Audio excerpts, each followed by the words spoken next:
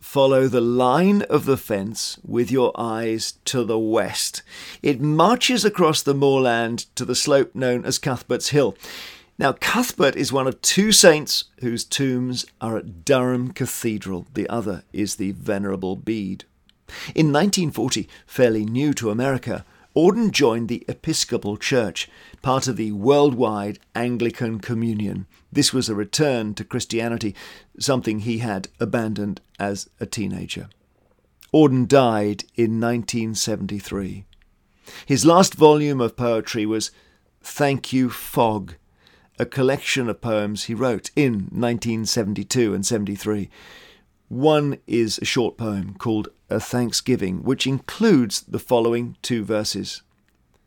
Finally, hair-raising things that Hitler and Stalin were doing force me to think about God.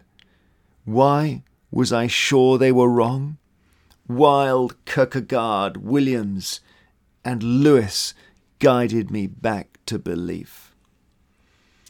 Auden references Hitler, the German Nazi dictator and instigator of the Second World War and all its horrors, and Stalin, the 20th century Russian dictator. The second verse refers to the Danish theologian Søren Kierkegaard, the British theologian and author Charles Williams, and C.S. Lewis, creator of the Chronicles of Narnia, who, having declared himself an atheist as a young man, turned to Christianity in the 1930s. Several of Auden's poems adopt titles and take their form from Christian worship.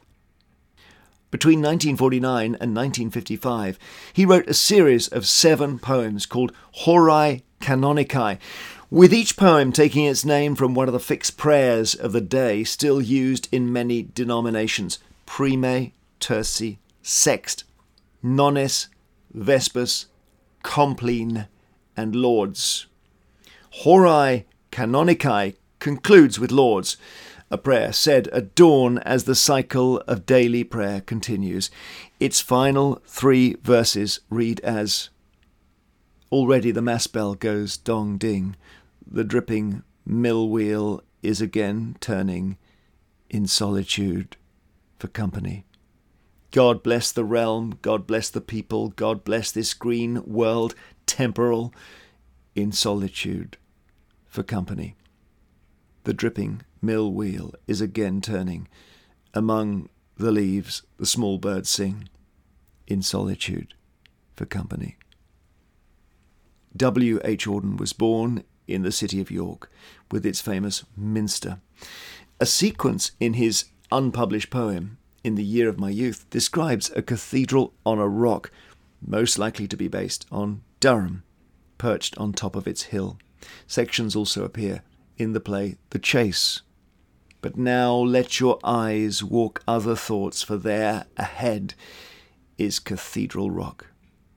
As lava on the east of the Eden Valley has thrust up along the line of a fault at Knock and Dufton, enormous cones, the hill I looked on was of like slope, though sudden, dimly, in the darkness rising.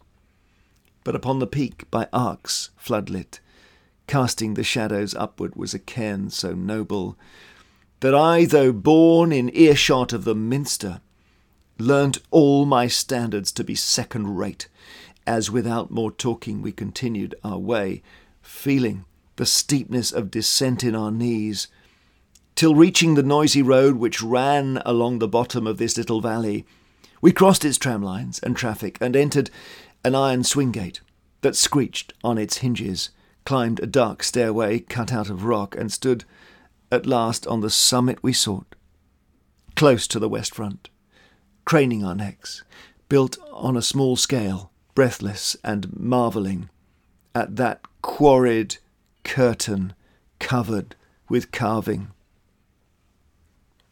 Makes you breathless hearing it, doesn't it? In 1962, W. H. Auden was awarded an honorary Doctor of Literature from Durham University. The ceremony took place at the university's campus in Newcastle, as at that point in time, Newcastle wasn't yet a separate institution from Durham. Professor Carl Britton spoke at the ceremony and said of Auden, in some of his earliest poems and in some of his latest poems, he celebrates the landscape of northern England. The fells and their minerals have a fascination for him, both the workings of the old high-born mining captains and the abandoned shafts of this century. He has not forgotten the peat-stained, deserted burns that feed the Wear and the Tyne and the Tees. He is, today, in his own country.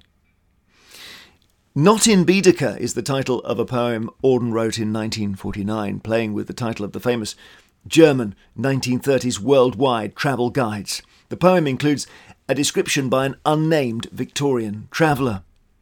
The removal of the ore, he writes, bless him, leaves a horrid gulf. The wild scene is worthy of the pencil of Salvator Rosa. The eye is awestruck at the extraordinary richness of the deposits and the vast scale of the operations. Now, this is a description of a valley worked for lead and other minerals at the height of the mining in the North Pennines ore field. Auden compares it to the wild, savage landscapes of 17th century Italian painter Salvator Rosa. Other lines from the poem suggest that when Auden was discovering the North Pennines in the early 20th century, the landscape was changing, being reclaimed by nature.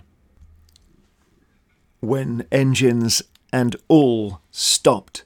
Today it would take a geologist's look to guess that these hills provided roofs for some great cathedrals, one irrevocably damaged by bombs, and waterproof linings for the coffins of statesmen and actresses, all replaced. The path continues west to a remote road with its snow pole markers warning of cold winter weather. The road links Blanchland and Rookup across the moors. Walk south down the road to a twist where a stream passes underneath, continuing into a deep ravine.